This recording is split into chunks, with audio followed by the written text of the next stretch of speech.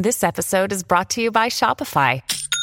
Forget the frustration of picking commerce platforms when you switch your business to Shopify, the global commerce platform that supercharges your selling wherever you sell. With Shopify, you'll harness the same intuitive features, trusted apps, and powerful analytics used by the world's leading brands. Sign up today for your $1 per month trial period at shopify.com/tech, all lowercase. That's shopify.com/tech. Another day is here, and you're ready for it. What to wear? Check. Breakfast, lunch, and dinner? Check. Planning for what's next and how to save for it? That's where Bank of America can help.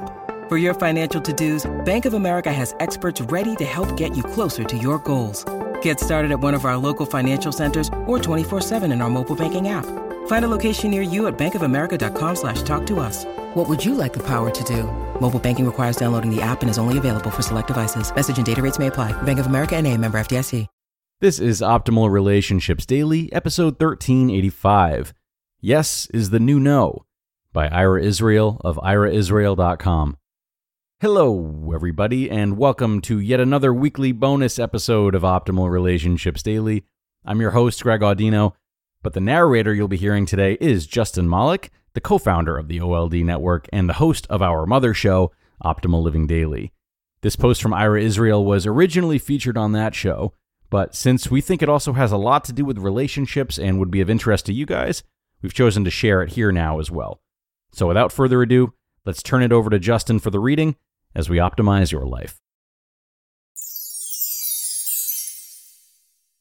Yes is the New No, by Ira Israel of iraisrael.com. There's a wonderful sketch in Monty Python Live at the Hollywood Bowl where four Yorkshiremen are trying to best each other regarding who survived the most indigent and treacherous childhood. Douglas Copeland referred to a similar phenomenon that occurs at AA meetings as one-downsmanship. There's a new game in town in relation to busyness. If you observe conversations closely, does it seem as if there is some sort of tacit contest regarding who is busier? For instance, you tell a friend that your day was jam-packed with back-to-back meetings, and she tells you that she had to fly the organ donor helicopter to Santa Ynez and back twice to save two Nobel Prize-winning rocket scientist twin sisters who both needed kidney transplants. And you think you had a busy day?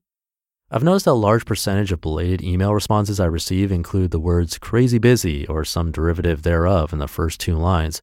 If I were writing in German, crazy busy would already be one word. Of late, I've been on the receiving end of that phrase so many times that I'm certain it'll be included as a single word in the next edition of the OED. Of course, the ultimate manifestation of crazy busy, the emperor's new clothes, is to not receive any response at all. Those non-responses are from people who are so many clicks beyond crazy busy that they're overwhelmed, totally swamped, crushed, inundated. And then when your paths casually cross at Yoga or Whole Foods or Starbucks, their faces light up as they rush past you exclaiming, "I know I owe you a call. I've been crazy busy. Let's get together next week." Granted, through many years of studying and traveling, I've met some pretty high-powered human beings. Yet dear few of the people floating around my orbit have full-time 60-hour-per-week desk jobs. Most of them are self-employed freelancers, yoga teachers, artists, writers, filmmakers, musicians, therapists, and other types of rampant do-gooders. If I met someone who worked 17 hours per day, 7 days per week in the Foxconn factory and he said crazy busy, I would understand.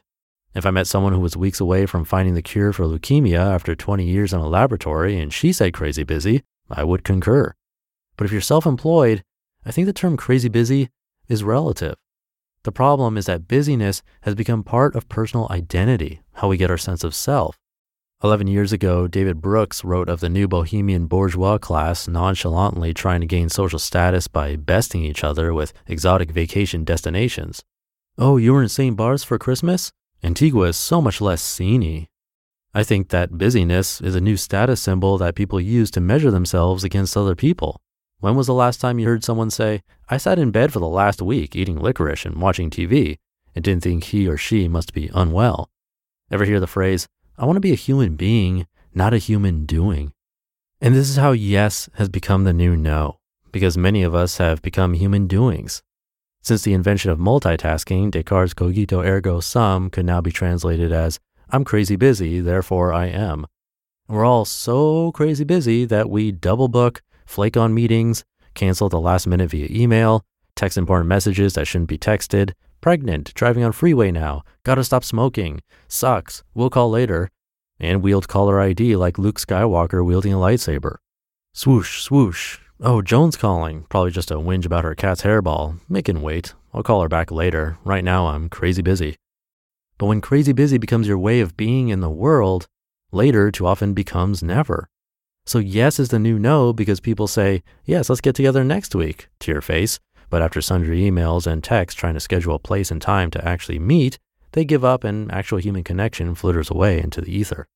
Should I mention personal integrity? Should I mention creating your reality by being your word and showing up when you say you will? I dare not. I dare not.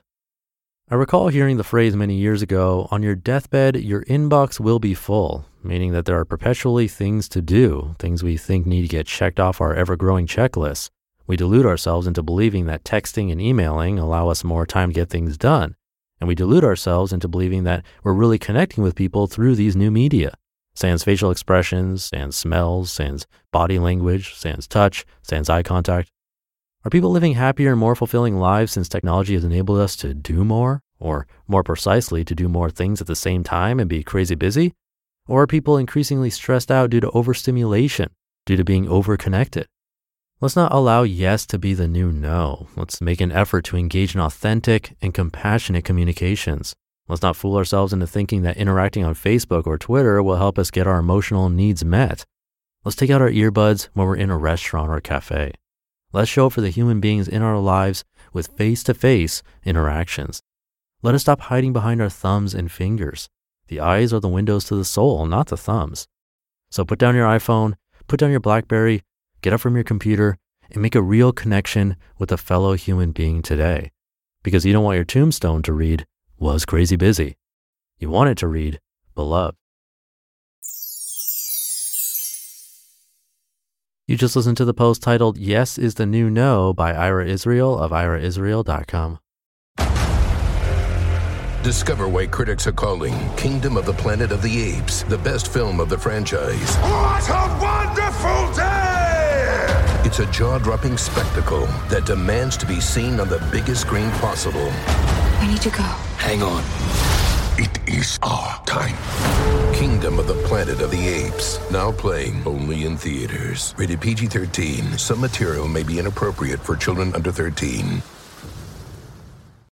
When you need mealtime inspiration, it's worth shopping Kroger, where you'll find over 30,000 mouth-watering choices that excite your inner foodie. And no matter what tasty choice you make, you'll enjoy our everyday low prices, plus extra ways to save, like digital coupons worth over $600 each week. You can also save up to $1 off per gallon at the pump with fuel points. More savings and more inspiring flavors make shopping Kroger worth it every time. Kroger, fresh for everyone. Fuel restrictions apply.